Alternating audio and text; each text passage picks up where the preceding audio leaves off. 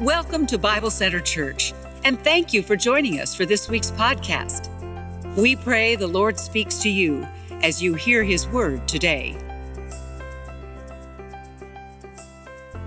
Hey there, Bible Center family. Welcome back. It's great to have you here. Thank you for those of you who are joining us on TV, online, or in person. It's so great to have you here. I'm Matt. I'm the lead pastor. If we haven't yet had the chance to meet, I look forward to that opportunity. We like to say that we are a family expecting guests. And so if you're a guest with us today on this broadcast, on this live stream, we want you to know that we want you to leave as a friend. Let us know how we can help you get connected. Our online pastor, Pastor Matt Garrison, would love to do that. Let me invite you to take your Bible or your Bible app and open with me to the book of Matthew 14, verses 22 and 23. We're in the middle of a 9-week series entitled Reset, looking at the various ways that God wants to reset our lives this summer. And today is the fourth message in that series. And so if you missed any of the previous 3 messages, let me invite you to go back and check those out. The best place to get all of our messages is on the app. If you haven't yet downloaded the Bible Center app, feel free to do that. It's free wherever you get your apps. And on that app, you'll find a way to download all the sermon notes. Here at Bible Center, we have a long history of desiring to go deep in God's Word, to study deeply the Word of God. And so now, almost weekly, there's at least 5 pages of sermon notes for you to follow along, go down some different rabbit holes, check out some references and cross-references. I think it'll be a help to your Bible study. I want to begin today by introducing you to a space in Minneapolis, Minnesota that was once dubbed the quietest place on earth by Guinness World Records. The company that created this space is Orfield Laboratories, and the lab is called an anechoic chamber, meaning there is no echo in the room. The room is built in such a way that it absorbs 99.99% of sound.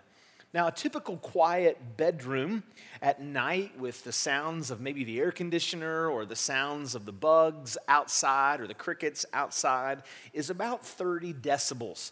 But this particular chamber measures at -9 decibels. It's made of 3-foot thick fiberglass wedges, double walls of insulated steel, and a foot thick of concrete. NASA rents out the room to train their astronauts. Whirlpool uses the room to check the volume of their various washing machine models. Harley-Davidson uses it to make their motorcycles quieter. Here's the CEO of the company, Stephen Orfield. He created the soundproof lab with his team, and he says it's so quiet that when you go inside, you can actually hear the artificial valve in his heart tick. The sounds of silence actually become unnerving, though, he says, for most people, as the record stay in this room to date is still 45 minutes. In fact, in most cases, just a fraction of that time, people get creeped out by the eerie sounds that they hear in their body, and they hit the eject button. They leave the room. And so I want to ask you today, if you had the opportunity to go to this room, would you do that? If you had the opportunity. Now, if you have small kids at home, no doubt you're probably saying, yes, I would love to spend about a week in that room with no noise. If you're like us and you have some teenagers at home, you're probably saying the same thing. However, there's a reason that no one has been able to stay in that room for more than 45 minutes. There's something in us, according to psychologists, that's scared to death of solitude, silence, rest, and retreat. And so I'll ask you, have you ever found yourself maybe craving a vacation, or craving some silence, or craving some solitude? You're craving a time away by yourself, but when you finally get that time, it's freaked you out when it finally arrives. Maybe you've tried to read your Bible and pray, and as soon as you sit down, your mind scurries in 1,000 different directions. You try to take a day off to go on vacation, and all you can think about is work. Maybe you lay your head on your pillow at night to sleep, but your mind races and your heart aches with anxiety. This just isn't a problem for some people or a problem for professional people or really important people. This is a problem for everybody. There are sixth graders in our community who wake up at 5 a.m. to go to swim practice. They go to school all day during the school year. They're rushed to piano lessons after school, and then they come home at night to work on their homework until late into the evening, long after dark, to keep up with the Ivy League expectations of their parents. And we wonder why there's this desire, this craving to come apart. I see college students who have an IV pumping Red Bull into their bloodstream. They take honors classes and they volunteer at soup kitchens to beef up their resume. They work out twice a day. They go to all the social functions because they want to avoid the stigma of being single. And all this pressure and anxiety is mounting up in their souls at such a young age. I see young couples in our church with dual incomes and no kids, and they're rising stars at work, which is good. Maybe they're putting in 50 to 60 hours a week at work. And since they have no children, they feel that it's their duty to do everything. They feel it's their duty to lead a small group and serve on Sundays and volunteer with church committees and participate in neighborhood outreaches. But they're already exhausted, and they even feel guilty about their exhaustion. I've had a couple tell me that they believe that one day life will eventually slow down when they have kids. Now, we know that's not true, but that's the perception that we have. I see new mothers who are bitter with their sudden life change. Sleep is a joke and nobody is laughing. Quiet reflection and energizing time with friends seems to be a distant memory. I see 50-year-old businessmen who can't keep up with the next generation. They see younger men willing to work twice as long for half as much, threatening their livelihoods and their identities. They work every waking hour despite their failing body, despite the doctor's advice who warns them that if they don't slow down, they're going to have a heart attack. Now, I wish I could say this is a non-Christian, cultural, worldly thing. But unfortunately, it is all too common even in the church, even for God's people, even for Christians. If we've learned anything in this last year and a half, we've learned that we as God's people are susceptible to some of the same temptations that unbelievers are susceptible to. We can feel the temptation of cynicism and negative self-talk and soul fatigue and disillusionment of goals and dreams, impatience with others, relational conflict, failing to meet commitments, waking up more tired than when we went to bed, constantly dreaming of a different life, the dread of going to work every day. And so if we step back for a moment, one of the things I think would be helpful for us to consider is what kind of message are we sending to our community? What message are we sending to our neighbors? What message are we sending to our children if we live this kind of frenetic life? If we live this hurried, busy life without ever taking time to enjoy life? Could it be that we're communicating that we really don't trust God? That we really don't know how to stop working? Or that we really don't know how to enjoy life? I believe there is a better way. As a matter of fact, I'm convinced Jesus is calling us into a better way. And I believe the next few minutes are going to be worth the price of your attention. The Bible, God's Word, actually speaks to this issue. And it actually speaks to this issue quite a lot. In the next few minutes, we're going to read a couple of verses about Jesus' life. I'm going to give you one big idea, and then I'm going to close with several suggestions on how to live this out. Let's go ahead and dive into our text. Matthew chapter 14, verse 22. Immediately, Jesus made the disciples get into the boat and go on ahead of him to the other side, while he dismissed the crowd.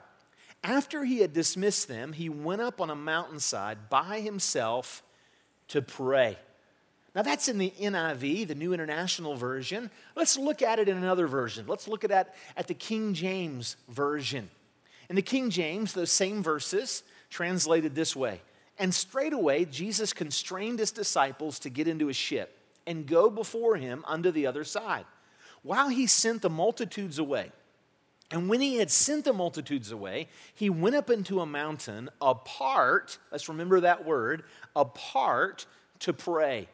And when the evening was come, he was there alone. Jesus, after a busy day of ministry, went apart. He got himself apart from the crowds to spend time with God the Father.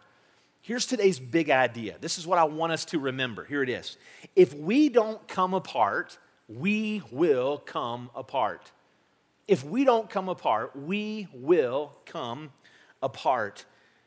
This true story from the life of Jesus comes right after the time he had fed the multitudes with a little boy's Lunchable. He took 5 loaves and 2 fish and fed thousands. After teaching and doing this phenomenal miracle, Jesus retreats and he climbs a mountain so he can pray. He was likely exhausted from the day's events, yet he knew that the health of his soul was more important than anything else.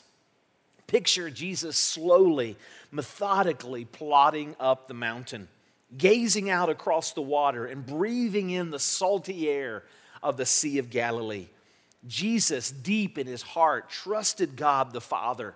And so because of that trust, he was willing to retreat from his work for a time. He took time to simply enjoy the presence of his Father. Was there work to do? Sure, there was work to do. Could Jesus have been doing more miracles or teaching more lessons? Sure, he could have.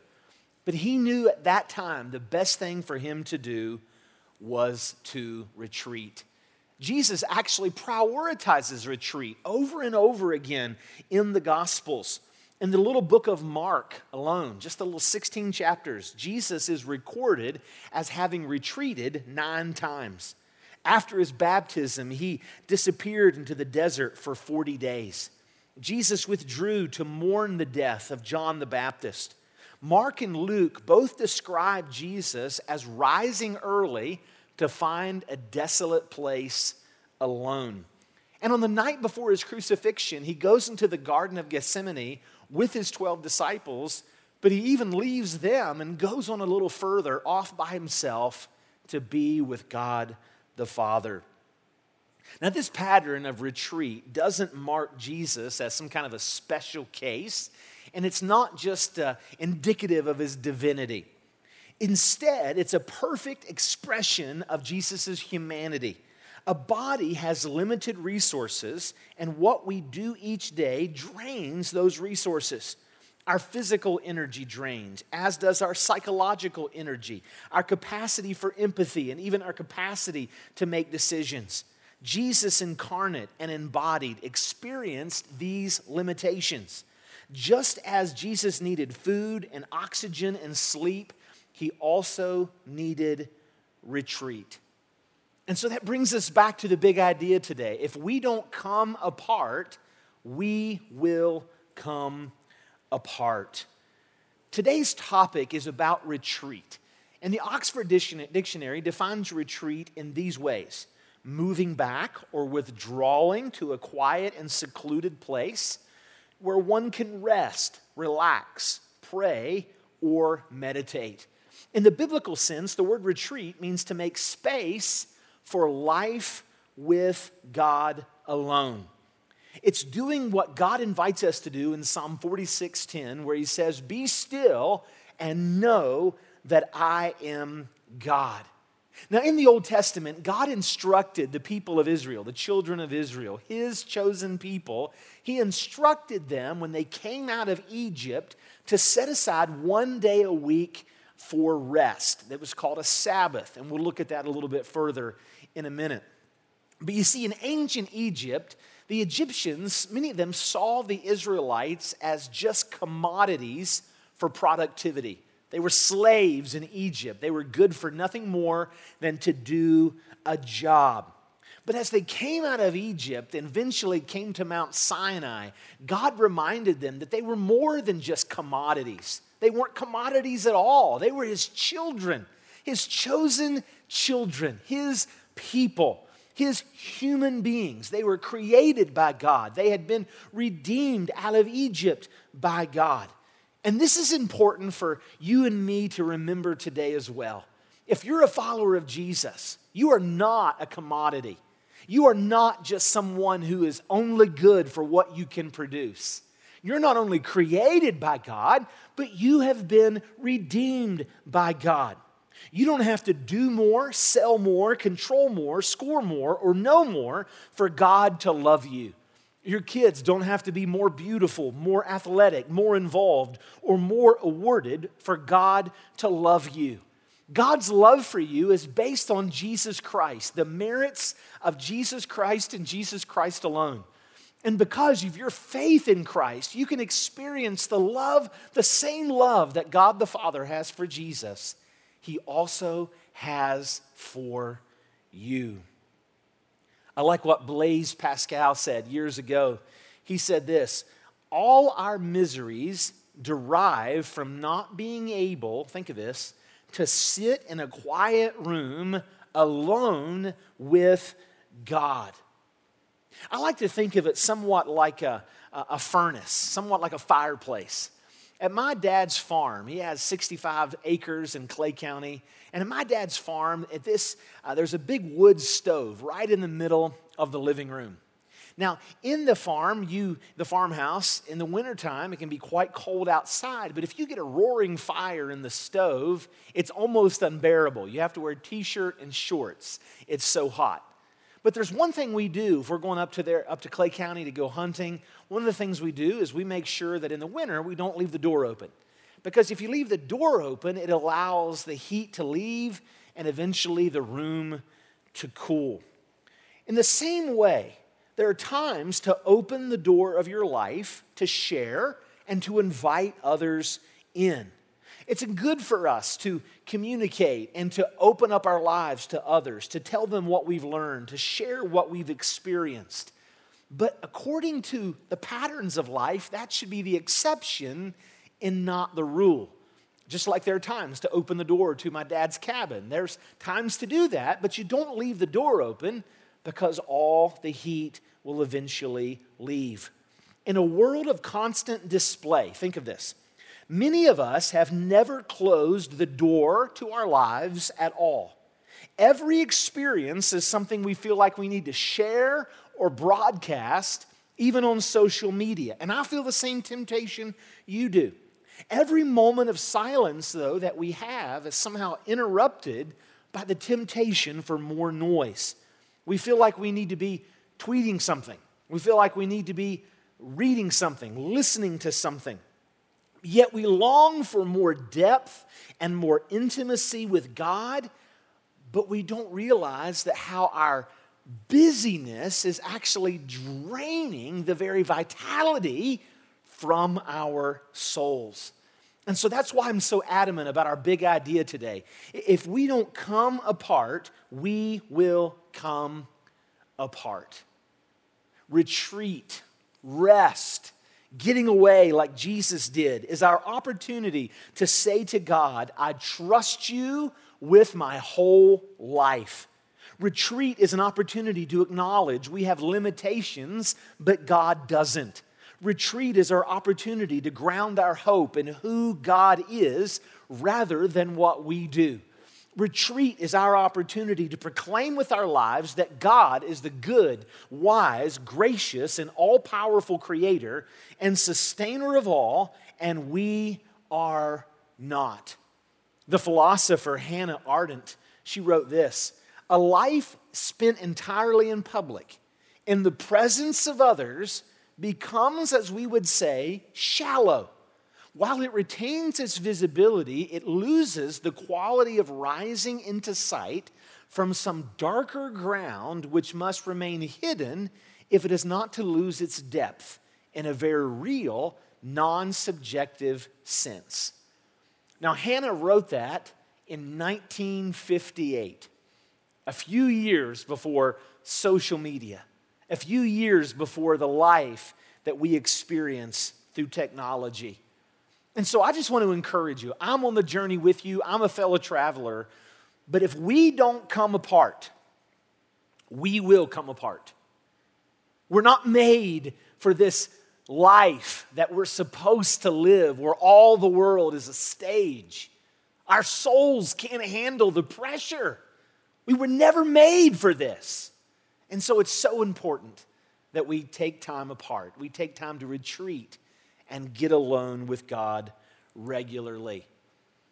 Now, I want to offer several suggestions. You may think of some different suggestions, different ways to fulfill this. And so I'm going to share with you a number of suggestions. You can write these down. There's actually 5. The first suggestion is this: develop rhythms of daily retreat. Develop rhythms of daily retreat. Do you have a quiet time each day with God?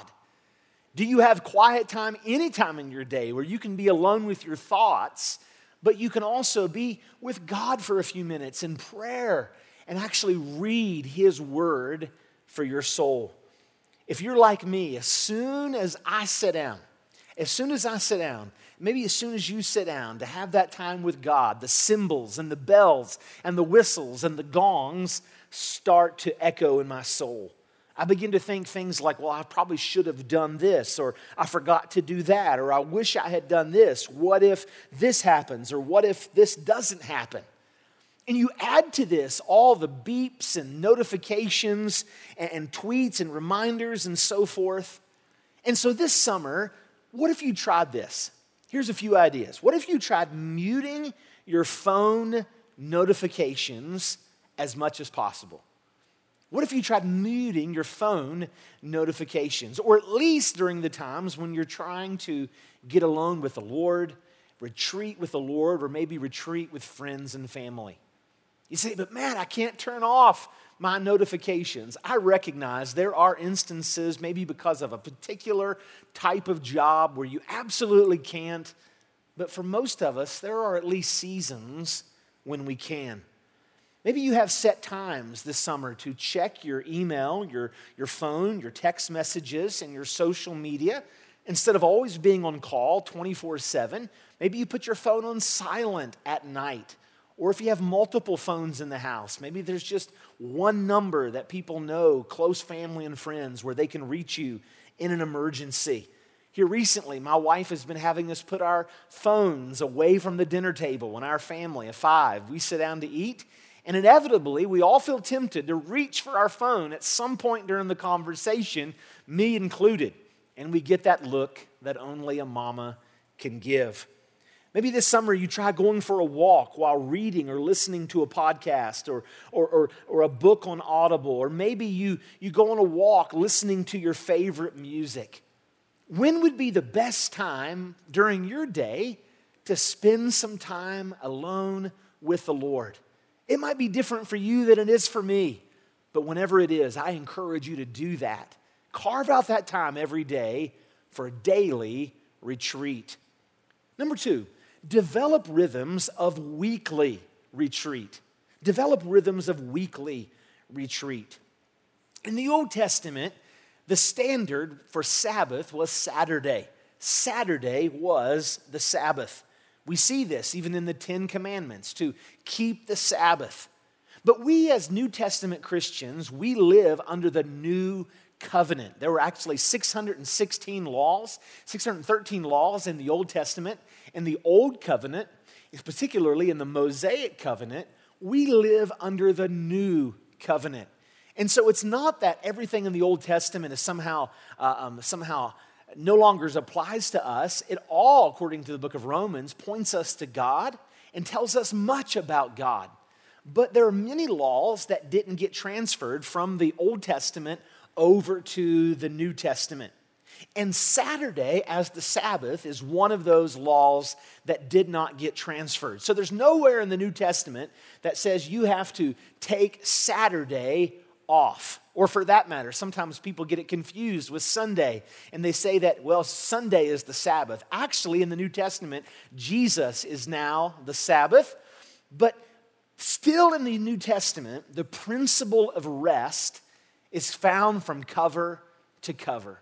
God encourages us. If it was so important in the Old Testament to follow the pattern of creation by taking a day off, we still live in God's creation. And so how much more important is it in our busy lives to still at least take a day off a week? Whenever your day off happens to be, try to avoid activities that are similar to your occupation. Try to avoid anything that creates anxiety, anything that involves planning or paying bills or definitely not doing taxes. Try to avoid anything that's engaging with difficult people, if at all possible. Even religious activity. Be very, very careful. If Sunday is your only day off, make sure that you're very, very careful that it doesn't turn into another work day at your church or at our church. There are many other days of the week and evenings in the week when you can use your spiritual gift. Just make sure that you have at least a day a week to retreat. Try instead to think of a day a week like a snow day for grown-ups. I like to call a day off a snow day for grown-ups. It's not something we have to do as much as it's something we get to do. Don't just take a day off to rest when you have nothing to do, but instead take a day off each week to rest because you'll never be done. There will always be more work to do. And that's the very reason God invites us to take a day off. Typically, my day off each week is usually Friday. But depending on funerals and different schedules or weddings, sometimes I take off Saturdays and work Fridays and vice versa. It just kind of depends. But I really am trying. You can pray for me with this. I am trying to take that day, like my snow day for grown-ups. Now, sometimes I go camping with my son. Sometimes I go kayaking with one of my daughters. Sometimes I often just love to go on long walks with my wife, go on a date with my wife. Sometimes I just sit and read. Sometimes it's going for a long walk with my dogs. Sometimes it's playing hours of Minecraft or hours of Fortnite or watching hours of Netflix. But I found that day a week rejuvenizes my soul. On that day, I must confess, I have no Mount Sinai thunder. I don't see any Damascus Road illuminations. I don't see any Isle of Patmos visions. But it's just a day for not doing anything. It's a day for being a human being, not a human doing. Number 3, let me encourage you to develop rhythms of quarterly rest. Rhythms of quarterly rest. In the Old Testament, we see festivals about 6 times per year. Some of the larger festivals happen 4 times a year, and there's a couple other small ones. When God's people were commanded to enjoy festivities like this throughout the year, there were multiple purposes of God. God invited them to enjoy good food and dancing and good music and to enjoy one another and to celebrate one another's company and to celebrate the goodness of their God. One of our mentors actually encouraged Sarah and me. We were married 21 years ago, and a few days back, we celebrated our 21st anniversary. One of our mentors encouraged us every year to look at the calendar and divide up the calendar into quarters. January, February, March, April, May, June, and so forth. And to pick a quarter, a day, at least a quarter, to get away and retreat. Now, usually we take a big summer vacation with the kids. The kids are out of school. And so we did our summer vacation in June this year. And so that was for April, May, and June. Our quarter, we had some time away. But now we're in July, August, and September. And so sometime in August and September, we're going to try to get away for a night. Hopefully we can get away for a night with the kids before our oldest goes off to college. But it's just good sometimes, whether it be you alone, whether it be you with your spouse, you with your friends, you with your entire family, whatever it is, retreat is good for the soul. Number 4, develop rhythms of yearly retreat. Develop rhythms of yearly retreat. We call these, again, vacations. Vacations produce a better perspective on our life and on our work. Vacations refresh our thought patterns. They renew our relationships with loved ones and friends. And above all, relationships allow us to do nothing. Now, I grew up hearing the famous, I believe it's Benjamin Franklin quote, that an idle mind is the devil's workshop. And I hear that, that's a good quote. But the older I get, I'm finding that there are some very busy minds that can also be the devil's workshop. Actually, any mind that's not centered on Christ. And so being busy, running at this crazy pace, doesn't somehow necessitate or make it so that your mind somehow is thinking good thoughts. Because people who are crazy busy can be just as guilty of bad thoughts as someone who is idle. But I like what Tim Kreider says in his book, The Busy Trap. He says this: idleness is not just a vacation, an indulgence, or a vice. It is indispensable to the brain as vitamin D is to the body. And deprived of it, we will suffer mental affliction as disfiguring as rickets. Some of the older folks in our church have been so kind to tell me that lessons they've learned over the years. They've said that if they don't make time to get away, their body will make sure they have time to get away. In other words, they'll get sick. And so I want to encourage you, take time for yearly retreats. When is the last time you turned off your phone? When is the last time you turned off your social media? Could you do that for 1 week a year? Again, I realize there's extreme cases where someone can't. But I want to encourage you, believe God enough. Just try it. Try trusting God enough. It's almost fasting in a different way to believe that the Lord can give you that kind of retreat. Number 5, and lastly, don't be afraid to take seasonal retreats as needed. Don't be afraid to take seasonal retreats as needed. In the book of Ecclesiastes, Solomon says there is a time for everything.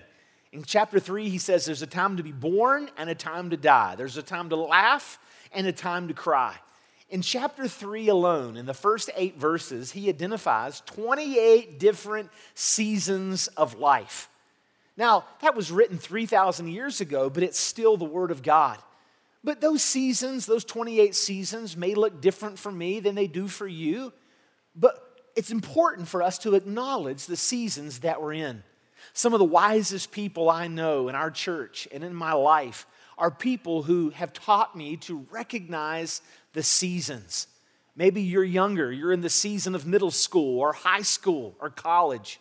Maybe you're in the season of career or the season of dating or the season of marriage or the season of small children. And some of these seasons can seem like a long, long time. But when we look back, they're just seasons. Maybe you're in the season of building your career. Maybe you're in the season of midlife. Maybe you're in the season of kind of on the twilight of your career, kind of pre-retirement season. Maybe you're in retirement. Maybe you've just lost a loved one, a family member, or a friend. Whatever season that you're in, I want to give you permission. I want to encourage you actually to give yourself permission to be easy on yourself. Recognize that you're not superhuman. You're not Superman. You might need to take a week or a few weeks, and maybe you can't leave your job that long, but maybe you slow down with some other areas of life just as you go through a particular, especially a difficult season, to be mindful of what God is calling you to do and what you should be doing for the Lord. If we don't come apart, unfortunately, we will come apart. In closing, I want to draw your attention to Jesus of Nazareth, who 2,000 years ago, this is what I picture. I picture Jesus the night before he's crucified. I love this picture because so many of us have been in this same posture. Maybe not on the side of a rock in the Garden of Gethsemane, but we've been in this same posture by our beds. And the Bible says in the Gospels that Jesus, the night before he's crucified, prayed, agonized as if it were great drops of blood. Jesus begged the Father not to do what was about to happen the next day. There's a lot in that prayer that I don't understand, but Jesus in his humanity was praying, Lord, may this cup of suffering pass from me. but God the Father had him go through it anyway. Jesus suffered ultimate exhaustion so that we could experience everlasting life. He took our death to give us new birth. He took our soul weariness to give us spiritual health. And if you've never put your faith and trust in Jesus, I invite you to do that today.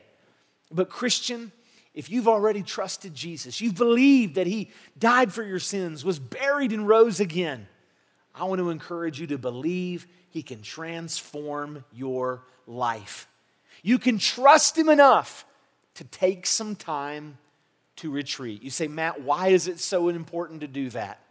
Again, our big idea.